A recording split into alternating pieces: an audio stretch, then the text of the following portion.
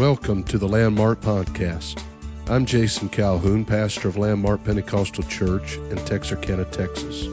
We encourage you to visit us on the web at landmarkupc.net for a schedule of services and upcoming events. We pray that you are blessed by the message today. Thank you again for listening. The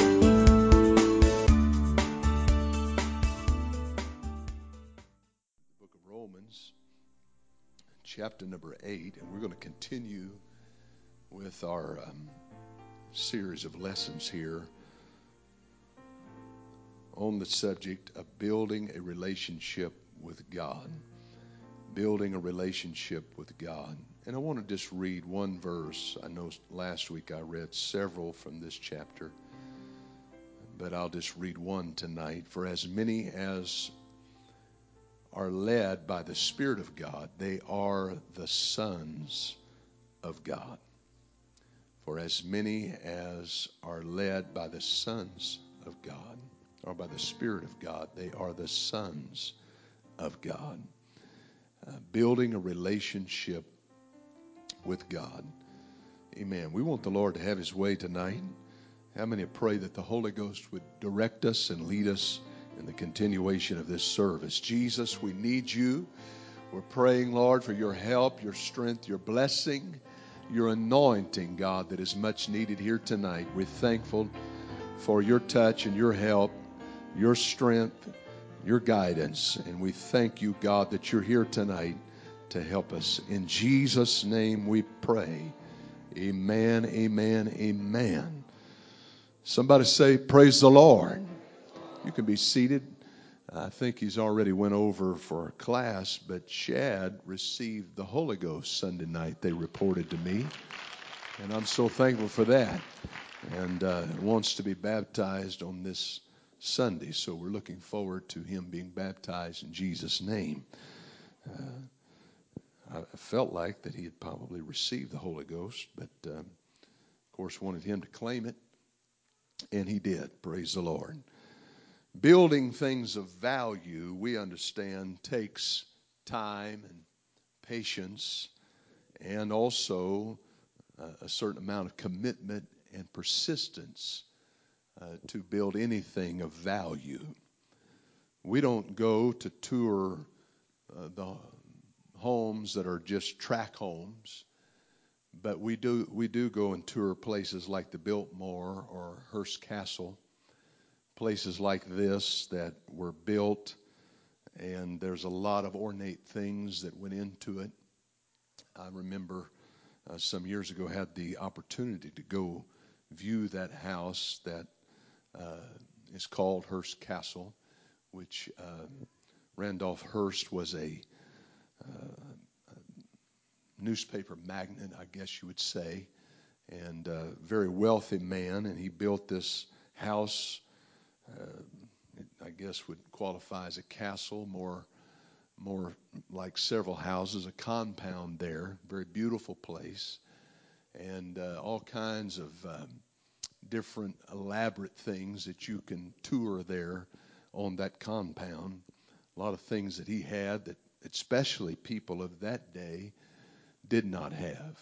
And on the East Coast there is the Biltmore Estate, and it is something to behold in and of itself, just these magnificent places. But we do understand that these kind of estates, these kind of homes and castles, they were not built or erected overnight. And we also understand that to build a relationship of any kind, whether it's a relationship between a husband and wife, relationship in a family between parents and children, or children vice versa with their parents. All of these things take and require time and effort and sacrifices. And a relationship with the Lord is no different. It takes time. It takes commitment. It requires sacrifice. And it takes patience to build a relationship with God. Brother Smith alluded to it tonight, even in our prayer lives. We learn a lot about patience because, of course, he knows what is best for us. And therefore, just because we asked it doesn't mean that it's going to happen immediately. But the Lord, if we'll continue to be faithful, will give us everything that we need in Him. And He is faithful to do that. Aren't you thankful that God knows what's best for us, even when we're not even aware of what is best for us in a situation? He knows what's best for us.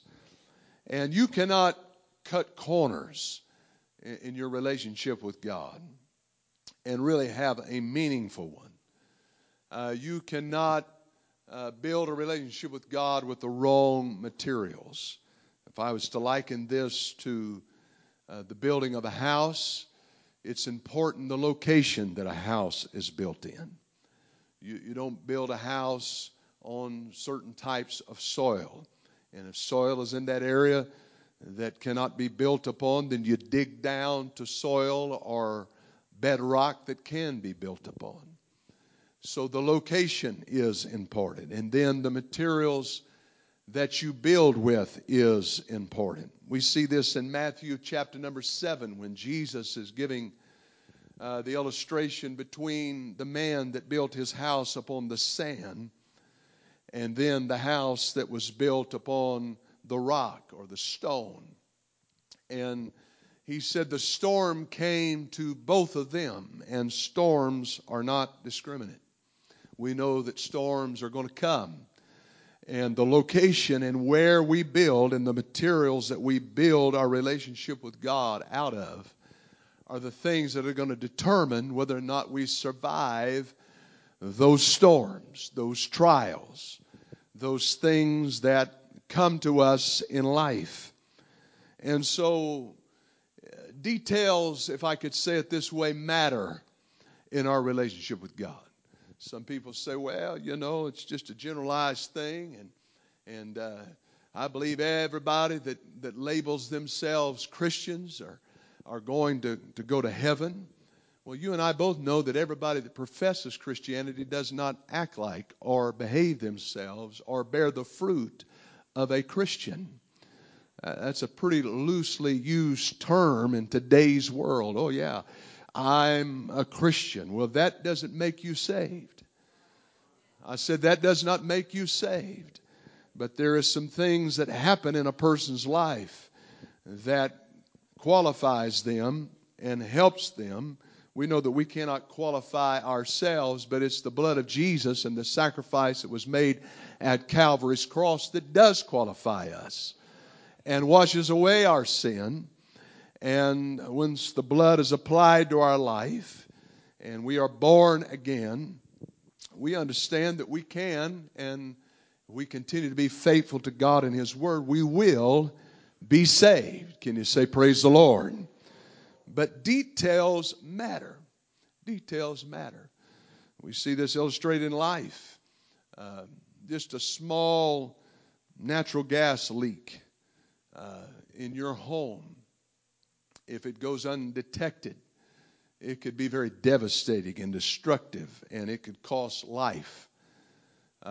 Some of you might remember, I think it was in 1990 or 86 that the Challenger explosion took place, and when they investigated, they did all the forensic research that they could do on this shuttle, and when they dug down and put it all back together as best they could to discover what went wrong, all of their investigation led to one simple thing that could have easily been corrected. There was a O-ring that allowed some type of material to escape, and that led to it touching off with something that was maybe a spark, and it was flammable, and it led to an explosion. Just one little O-ring caused this loss of life, this horrific situation that people were witnessing all across the world and marred by, and it all came down to one little O-ring. I think it was Shakespeare that wrote about King Richard a poem. King Richard was going out into battle, I think it was.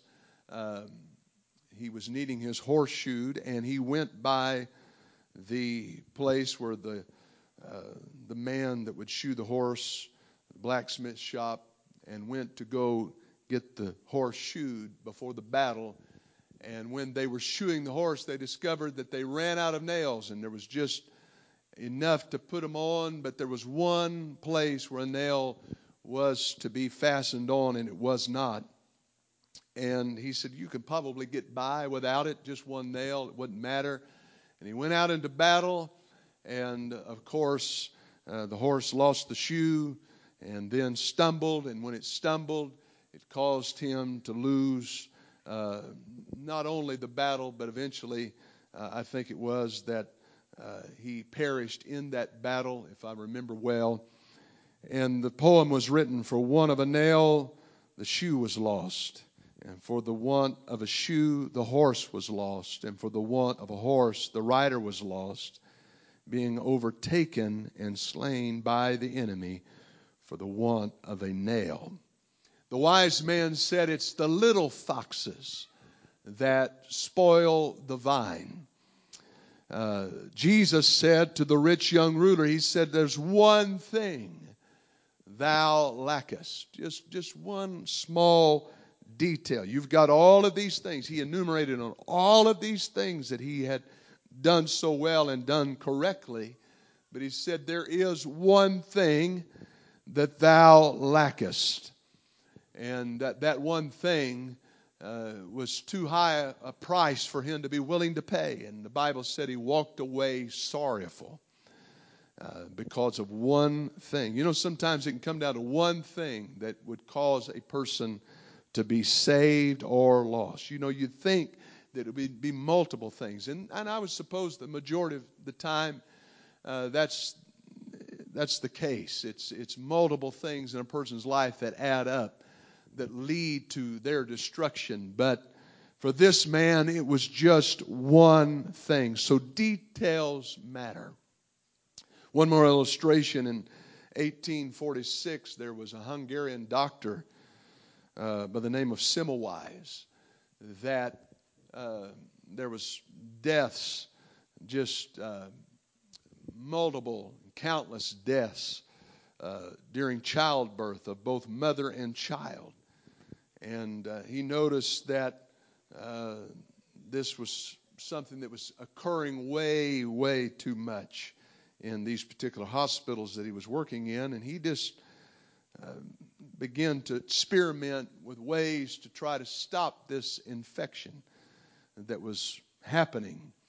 And he started making a requirement of himself, first of all, and then started trying to incorporate this with his peers, that they would do the same, and that is that they would wash their hands. What a novel idea. Wash their hands before they would do any procedures on their patients, before they would try to work on any of the patients that were there.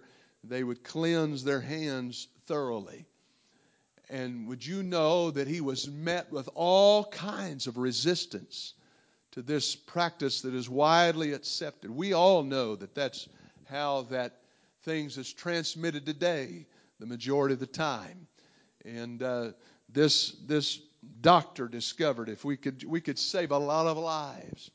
And he was not only resisted, but there was people that grew very angry with him, because in that day they believed that germs traveled. They really didn't have a concept of what germs were, that they were bacteria or viruses, but they believed that they were spirits, that just, it was a person's bad fortune, and that's how this happened. And he said, no, there's just the simple practice that we can follow here, and it would save a whole lot of lives. And his ideas were rejected out of hand, and he was placed in an insane asylum where he later died. And ironically, he died of sepsis, because evidently the doctors treating him didn't follow his advice either. So what are you trying to say? I'm trying to tell you that details matter. Details matter. And so we spoke about some unhealthy symptoms and signs that can occur in a person's relationship with God. Now, does this mean when these things start appearing in a person's life, does that mean that necessarily they're backslid at that point, or there's totally no hope for them? Of course not. I wouldn't even point them out. But I think these are just by our own simple personal giving inventory of ourselves. When we look at these things and see these things in our lives, and we've talked about several of them. Actually, I've talked about, or am going to talk about when I conclude with this, 7 unhealthy signs, and I'm going to talk about 7 healthy signs to look for. And this is just a good way for us to gauge things in our relationship with God. And we see these things creeping in, then we can understand, hey, this is a place where the enemy's trying to get an edge on me, because you know that the enemy is always endeavoring, always probing, always looking for a place that he can find a foothold in your life and try to destroy you. The Bible said he goes about seeking whom he may destroy.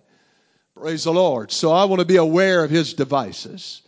And I don't mean to be negative by pointing these things out, but I think by pointing them out, we'll know what to be aware of or beware of, and we'll know what we need to do to circumvent these things happening in our own lives.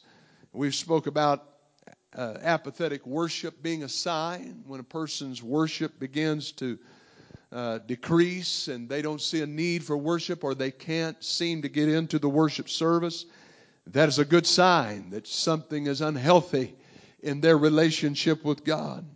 Also, a symptom is the comparison syndrome. When we start comparing ourselves with ourselves. And I told you that the majority of the time when people do this, it's so that they can find, by comparing themselves with someone else, they want to excuse some type of behavior in their own life and say, I'm doing as good as that person is doing. And you know what? The pattern that we all need to follow is the Word of God and the examples of people in the Word of God. And follow that, and we'll be better off. The Bible said when we compare ourselves with ourselves, we are not wise. And then I talked about remind me of the rules mentality. What is that? That is someone that has to be reminded week in and week out where and what the rules are, so they can live just as close up to the guardrail as they possibly can. And I told you that common sense would tell you you don't need a sign, you don't need somebody to put up a big warning caution light. When there's a cliff there, if you got common sense, you're not going to walk off of it, because you'll know that there's danger there. That's just a God-given innate thing that is within all of us, that we're not going to walk any further. We're going to stay back in a safe place.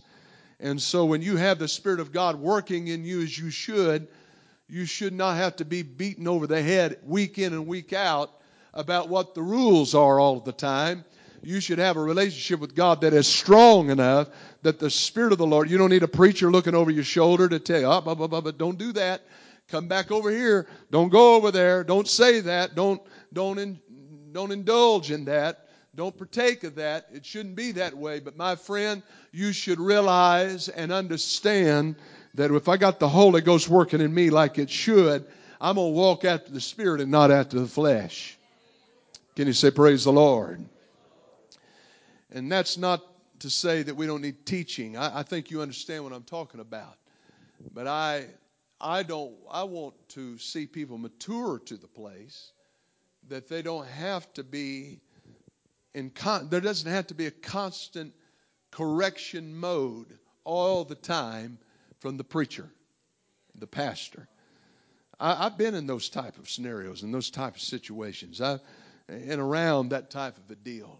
And they forgot that Bible says, as much as it says rebuke, it also says exhort with all long suffering and doctrine.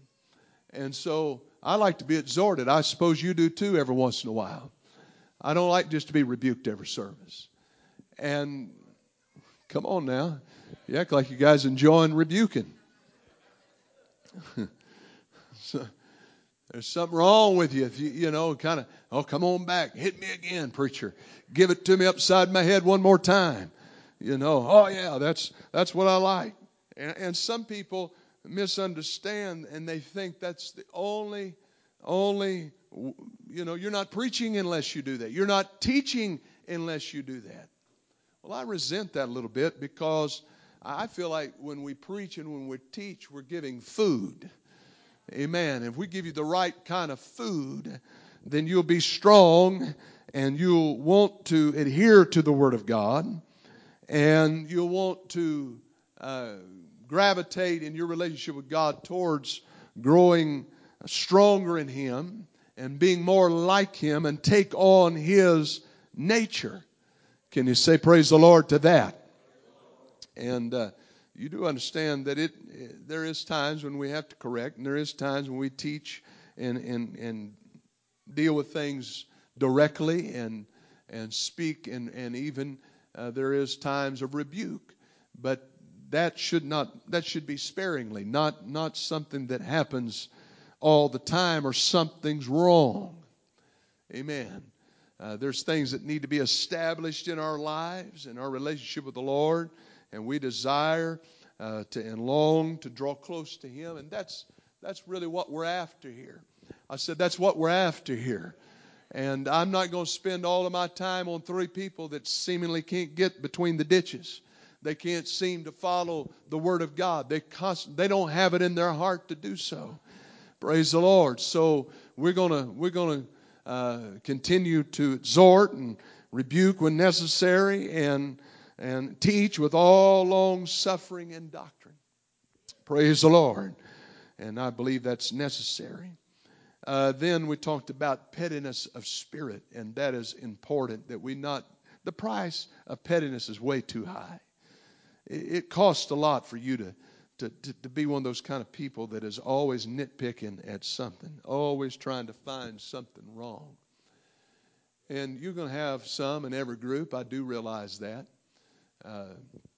It seemed like in my lifetime I've dealt with an inordinate amount.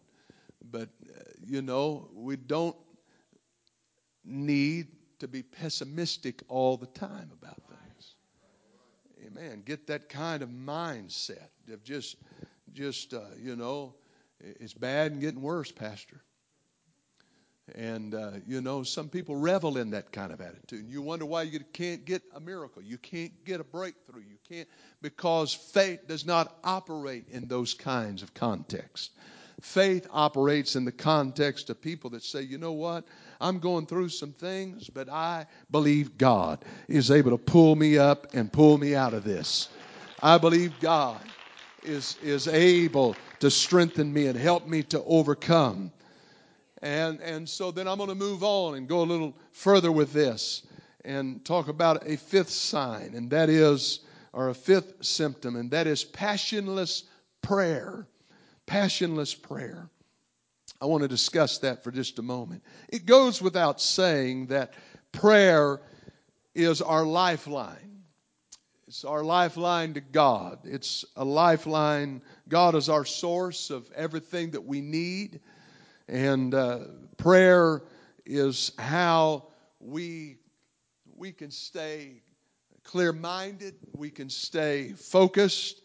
We can be what we need to be and understand and receive what we need to receive from the Word of God. People say, well, I don't understand that in the Word of God. My first question to that is, have you prayed that God would enable you to understand and open your mind? Because we see examples of that in the Word of God.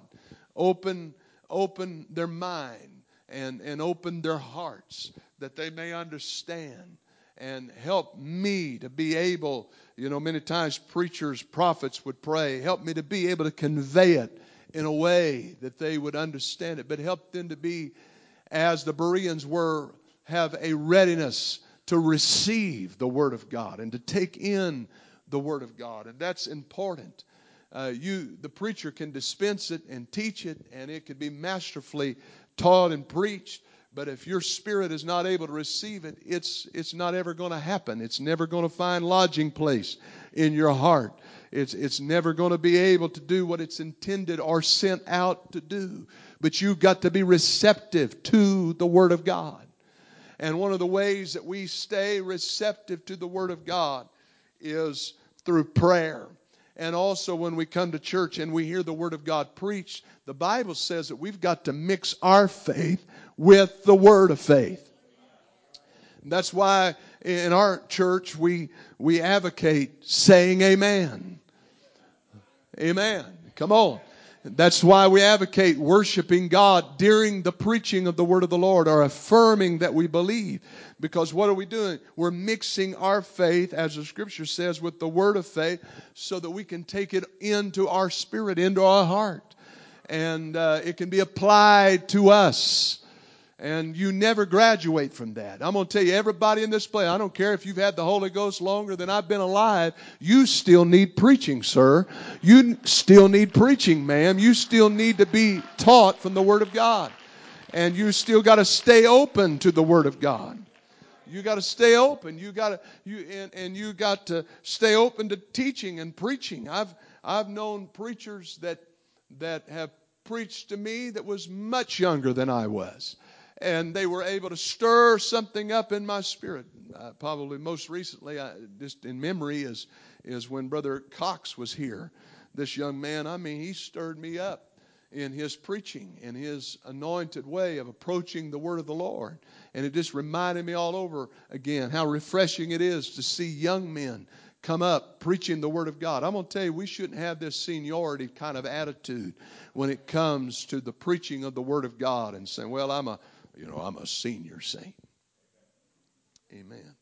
I like the deep things of God, and I can't handle that, that shallow stuff. I just find it refreshing when young men can come and preach, and they don't have a skewed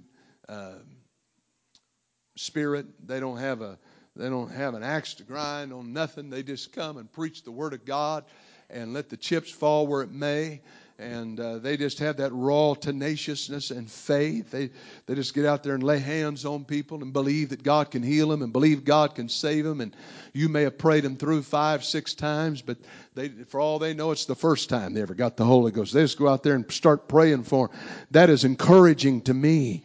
I said that's encouraging to me, and we should never lose that purity of faith and that type of innocency in our walk with God. And you got to work at that. You got to work at that.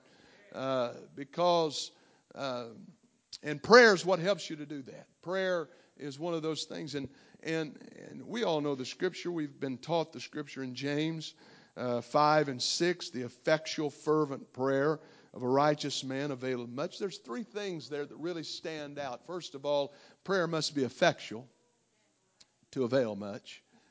There is a wrong way to pray. There's a wrong idea and concept about prayer.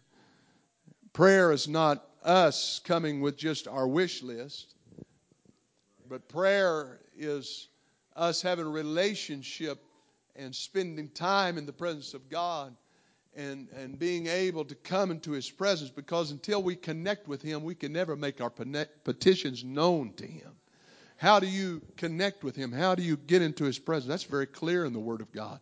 It said, enter His gates with thanksgiving, into His courts with praise. And so when we come in, we ought to come in worshiping. And when we begin praying, we ought not just start out, God, I want this and I want that. And bless God, I'd like to have this. And if you could do this for me. And God's saying, what about all the things that I've already done for you? Amen. We ought to give Him some praise and give Him some thanks and worship His name. And then, I guess more to my point here is fervency is important for prayer to avail much. It cannot just be haphazard. It cannot just be passionless. And when you see passionless prayer, you see a person that is losing their appreciation for the things of God. Or they've lost their faith in God's ability to help them. You got to put some fire in this sometimes. You've got to get urgent about it sometimes. You got to have some passion behind your prayer. You know, I get concerned about people that come and they just, you know, they never do anything but just whisper a little bit and maybe rehearse the same sentences and words and statements over and over again. You know what? You got to get stirred up sometimes for God to meet your needs, and you got to pray and pray fervently. You got to be like that publican who beat his chest as he stood there and said, "Oh, God, help me, a sinner. I need you to touch me. I need you to work in my life." He was getting honest before God. Prayer is effective when you get fervent. Prayer avails much when you get fervent. When you put some fire behind your prayer and you put some heat on it and say, "You know what? I'm going to be fervent about it." We need fervent worshipers and we need fervent prayer warriors. Praise God. When it's prayer meeting time around here, we ought to have voices lifted up. Should not just be one or two, amen, but it should be many that have their voices lifted up to God, praying and seeking the face of God, calling on His name. Shouldn't be whispering to somebody sitting beside you. I mean, my Lord, we're only here for 20 minutes. Surely you can wait until after prayer meeting is over, or wait until later on to discuss something with them. There's nothing that urgent. It is urgent that we talk to God. It is urgent that we seek the face of the Lord, or looking around to see something or noticing something about someone else that you feel so compelled to comment on.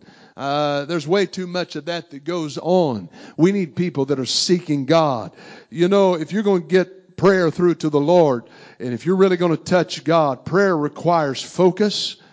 You got to cut out all the distractions. That's why sometimes it's important to kneel and block everybody else out, or close your eyes. That's why we do those things. It's not just a ritual. It's not that you can't touch God with your eyes open, but sometimes you can't because you're looking around and you see somebody else cause you to think of something else.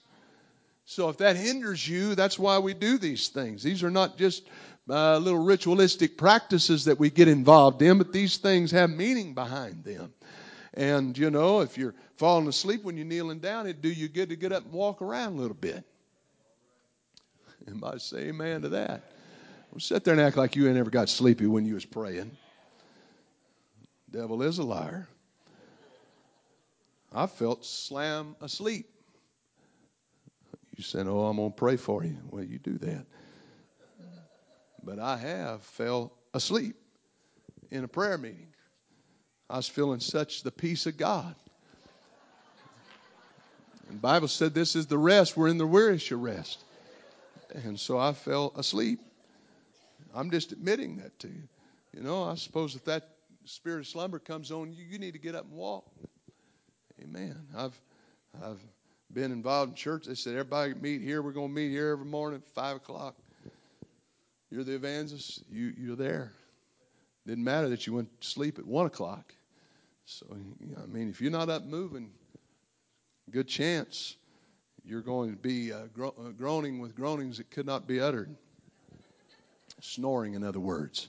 So it's important that we stay focused, and we stay focused by eliminating distractions and keeping our mind on the Lord. And then we've got to be fervent about it. And then the thing that a lot of times we don't talk about in prayer, I think it's a given, but a lot of times we don't talk about the necessity in our prayer that we really invoke faith. Amen? And pray, when we pray, in the name of Jesus. Because the Bible said, if you ask anything in my name, I think it's important to invoke that name. We're people of the name. We've been baptized in the name. And so when we use that name, we have the authority to use that name. And it's important that you use the name of Jesus in your prayer. And old-timers believe that very strong. They believe that there needs to be emphasis on the name of Jesus, and preaching and teaching on the name of Jesus, and invoking the name of Jesus. And so these are things that we've got to have. But there's got to be fervency in our prayer lives. The sixth unhealthy symptom that I want to discuss is a pessimistic view towards the preaching of God's Word. A pessimistic view. This is an unhealthy symptom. You know, you got to be careful because you're dealing with something. First of all, two things when you become pessimistic towards the preaching of God's words. Two things that you're dealing with there that is sacred to God. First of all, His Word is sacred above all things. You believe that? Indisputable. And then His man that He put a calling on. He didn't give any one of us permission to be pessimistic in our approach towards the preaching of the Word of God. And we've got to tread very lightly there. I know that people have erred in the truth and walked away from the truth and doctrine, and they're incorrect. And in those type of situations, you know, there is elders, there is people that are qualified to deal with those types of things. I do understand that. But you know what? As a child of God, as a saint of God, you better be pretty slow to judge a situation when it comes to being pessimistic towards the preaching of the Word of the Lord. I got a few verses of Scripture. Romans chapter 10 and verse 14. How then shall they call on Him in whom they have not believed? And how shall they believe in Him in whom they have not heard? And how shall they hear without a preacher? And how shall they preach except they be sent? As it is written, how beautiful are the feet of them that preach the gospel of peace and bring glad tidings of good things. And there's a lot packed into those few short verses of Scripture. But suffice it to say, it's important for me to have a positive outlook towards the preaching. That's what's going to feed me. I said that's what's going to strengthen me. That's what's going to help me. That's what's going to produce in me what I need. I want to read 2 Timothy chapter number 4. I'll just begin with verse 1. I charge thee therefore before God and the Lord Jesus Christ, who shall judge the quick and the dead at His appearing in His kingdom. Preach the word. Be instant, in season, out of season. Reprove, rebuke, exhort with all longsuffering and doctrine. For the time will come when they will not endure sound doctrine, but after their own lust shall they heap to themselves teachers having itching ears. And they shall turn away their ears from the truth and shall be turned unto fables. But watch thou in all things and endure affliction. Do the work of an evangelist and make full proof of thy ministry. Of course, this is to Timothy, Paul's protege. He's instructing him how he needs to conduct himself, but he's also telling him that there's going to be people that are going to turn away, and they're going to heap to themselves teachers having itching ears because of the lust that is in their own heart to do evil, and they're going to find somebody that is agreeable with them. Amen. Well, I know that that's what's happening a lot in the 21st century. But, you know, it doesn't matter if it's agreeable with me. It matters whether or not it's in the Word of God. And if it's in the Word of God, I have to accept it. I have to adhere to it. I have to line my life with it. I have to be obedient to it. I need to receive it. And a lot of times people cannot receive the Word of God because somewhere along the way they've lost respect for the ministry. Amen? They lost respect for the ministry. It's important that you have a respect for the ministry. It's important that the ministry be respectful or respectable, and that's important. But it's important that you keep a healthy relationship yourself with the ministry where you can receive the Word of God. Oh, praise the Lord. And I know there's certain things that can happen to tear that down. But you need to not hold on to those things. You need to quickly release those attitudes and that spirit and let it go. Because if it festers in you and is not healed, it'll cause you to become bitter and you cannot be blessed. And the preaching of the Word is to no avail in your life. And you know, sometimes in our longevity and living for God, we can get to the point that we think that I have ascended to a place that I can judge and I can critique and I can say this or that, or I can interject my feelings about a situation. You got to be careful with that. Let me just give you a word of warning where that is concerned. You know, I've been to the doctor a few times, and if I need to go, I'm going to go again. And when I get there, matter of fact, it wasn't too long ago. I don't have it very often, thank the Lord, but I get gout every once in a while. And man, I had a case, and just so happened that I needed to go somewhere. I needed to be in Little Rock, and man, I had a flare up. And so I stopped over here on State Line. I said, well, I'll just get a little medicine. It'll be good in a few hours. That's the way it's worked before. Or at least, you know, half a day or so, I can start getting some relief. And, you know, the more I sit there in that office, you know, it seemed like when you need immediate assistance, it takes a while. And I was patiently climbing the walls. And I was, you know, I couldn't pace, but I could sure groan and roll around on that little thing there that they had for you to sit on.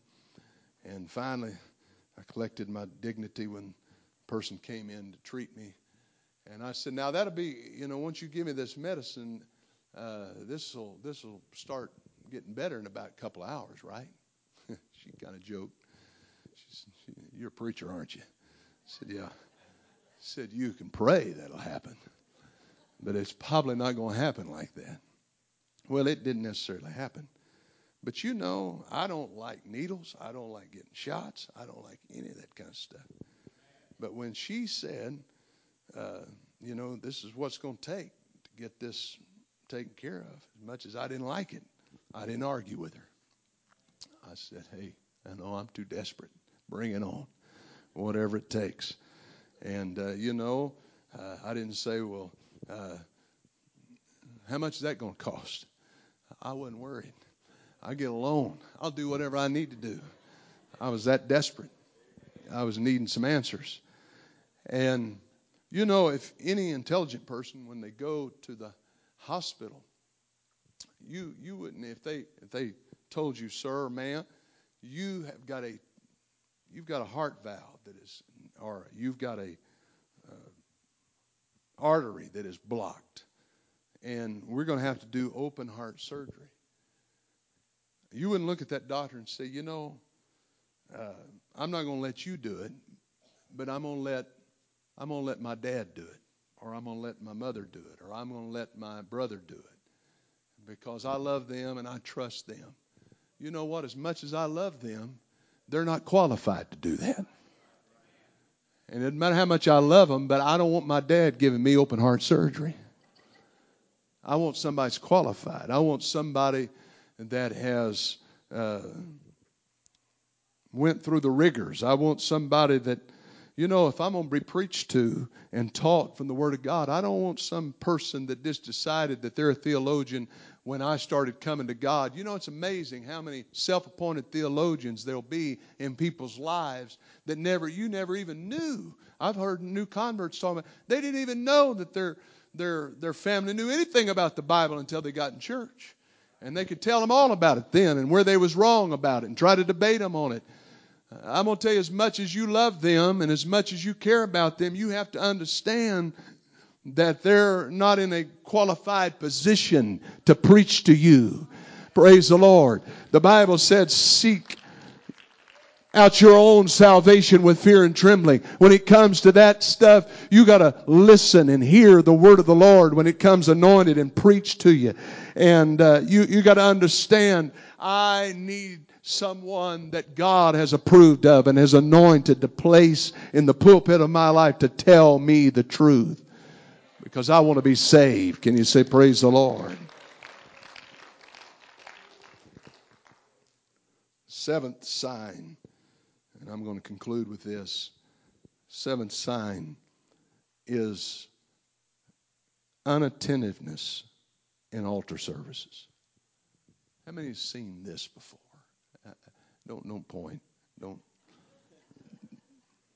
Because all of us could be guilty of it at times. And unattentiveness in the altar service. It's so important. I've said this before, but let me say it again. The majority of you that received the Holy Ghost received the Holy Ghost when somebody else was praying with you. If that's true, why don't you raise your hand? Somebody was nearby praying with you, instructing you, helping you. That's not to say that God cannot fill somebody. We've had people get the Holy Ghost while they was at home. I've known people that got the Holy Ghost while they was by themselves, that type of thing, in a prayer meeting somewhere. I'm not saying God's not able. Of course He's able. But the majority of the time, it's people encouraging us and praying with us. And in that kind of an atmosphere, like an altar service, we receive the Holy Ghost. And how many has ever been blessed when somebody was helping you and encouraging you and praying with you? Amen. The Bible said, bear you one another's burdens and so fulfill the law of Christ. And I don't want my life to just be bundled up and wrapped up in just me and packaged up in just me, because that'd be an awful small package.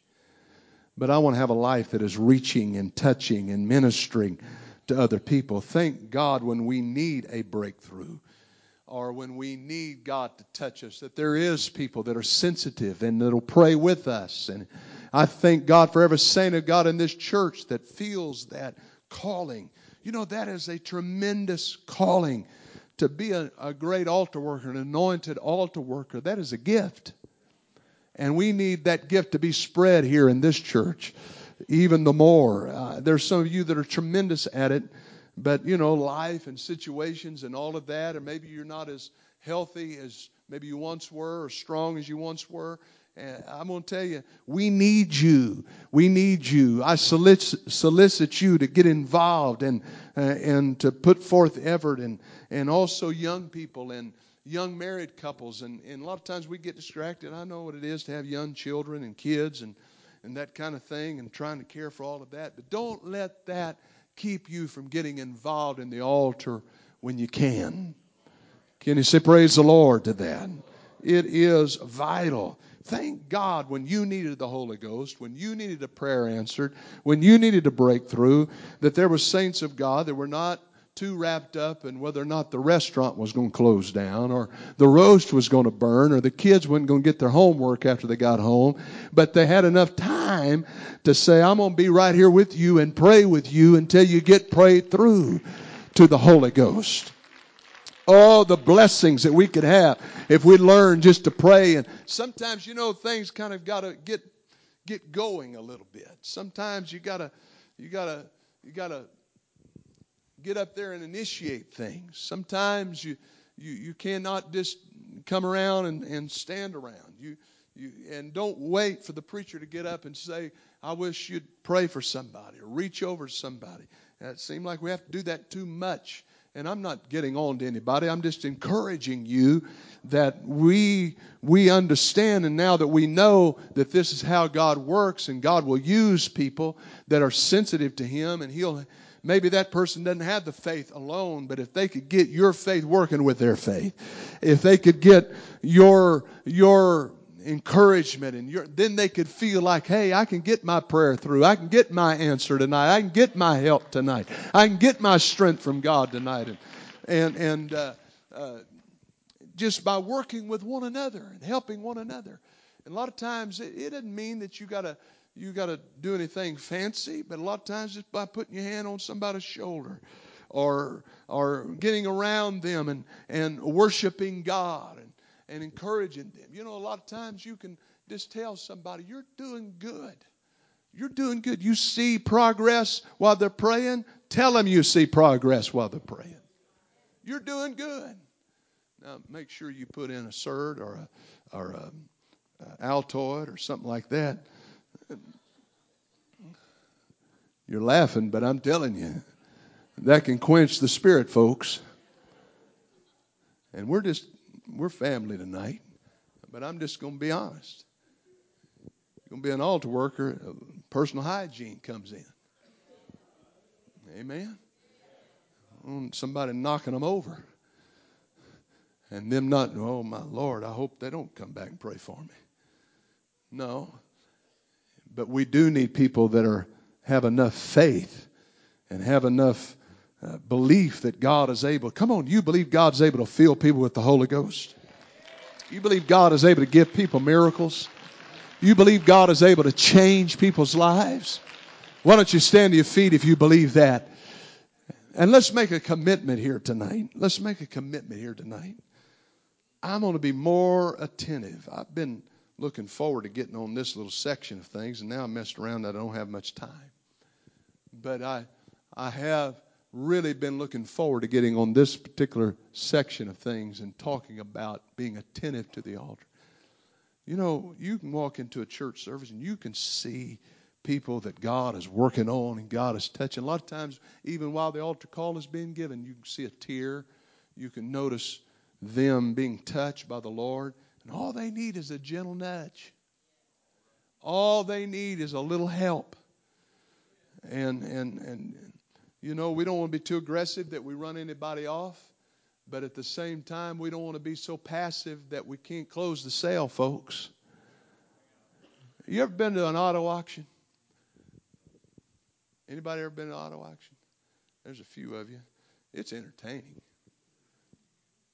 I mean, they got an auctioneer who you can't hardly understand. And he's talking so fast. You know why they do that, don't you? People get up in the spirit of that. They get up there, and before they know it, they're raising their hand. They don't even want a car. They're raising their hand. Yep. And they got these guys they call the ringmen. You ever seen that? Well, you know, my cousin used to be one of those guys. He got paid almost as much as the auctioneer, and you'd be surprised. I'm talking about back in the early 90s, $600-700 an auction. And I'm talking about big auto auctions. And it isn't a bad day, you know, $600-700. And this is a long time ago. And he was just a ringman. And his job is to get people into the spirit of what was going on, I guess. And once they got to bidding, don't let them stop bidding. And then, you know, they'd get to going with it. They'd say, you know, that's too much. I'm not going to buy it. They'd walk completely out of the auction building and talk that guy in, and he'd come running back before they dropped the hammer on it and say, yep. And they'd say, you know, they'd start the bidding again, and they'd go a little further with it. What are you trying to say? You know, there's a lot of times when people get down to where they feel like they pressed just as far as they can be pressed, and they've went as far as they can go, and all they need is just a little encouragement. Pray just a little bit more. Have faith for just a little bit more. Amen. And when they are with a little encouragement, pray just a little further, and they get a little instruction on what's going on, then suddenly they realize, hey, amen, I'm not the only one that's been in this place before, but it sounds like this gentleman or this sister has also experienced some of these same feelings, and they may have felt like giving up, but your encouragement keeps them in there until they get prayed through, until they get broke over to that place of victory.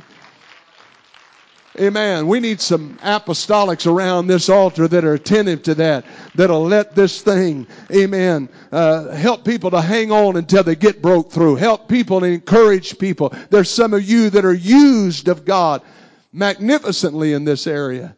Don't allow the devil to take that gift away from you. Get involved in it. Would you lift your hands and say, God, use me. Amen. Use me in the altar service to pray with people. Use me in the altar service to pray with people. Oh, to pray people through the Holy Ghost. Pray people through the victory. Pray people through to a miracle. Pray people through to deliverance. Amen. Amen. There's just a couple of things here that I want to mention before we dismiss. But you know, if you're going to pray somebody through to victory, you got to have some victory. And the problem is, a lot of times we've been living on E all week. And we need to get filled up, and so we can't really help nobody else get filled up. Amen? Come on, I'm just being very practical here tonight. I understand that. If you want me to rear back and preach, I can open my Bible back up and I can rear back and get after it again. But I'm just telling you, this is what will help people. This is what will bring revival. I've been around this a little while, and I'm telling you that we can't get you pray through every service and pray through any new folks. So we need you to get some victory and then reach out to somebody else that needs victory. Oh, praise the Lord. Hallelujah. And then when we get down here in this altar service, Sunday morning, let's just say it like it is. Sunday morning is our biggest guest service. Amen? For the majority of the time. That's when we're going to have outsiders, guests, people here. And I know you like that Sunday night. I know that you kind of hold back for Sunday night. I realize that you got your shouting shoes on for Sunday night. I know you come ready to blow it out Sunday night.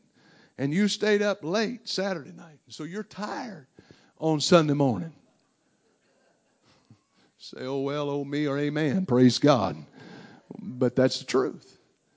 I'm asking you as your pastor, put all those things aside and say, you know what? If there's guests here, I'm not going to be thinking about where I'm going for lunch more than what I'm thinking about praying them through the Holy Ghost.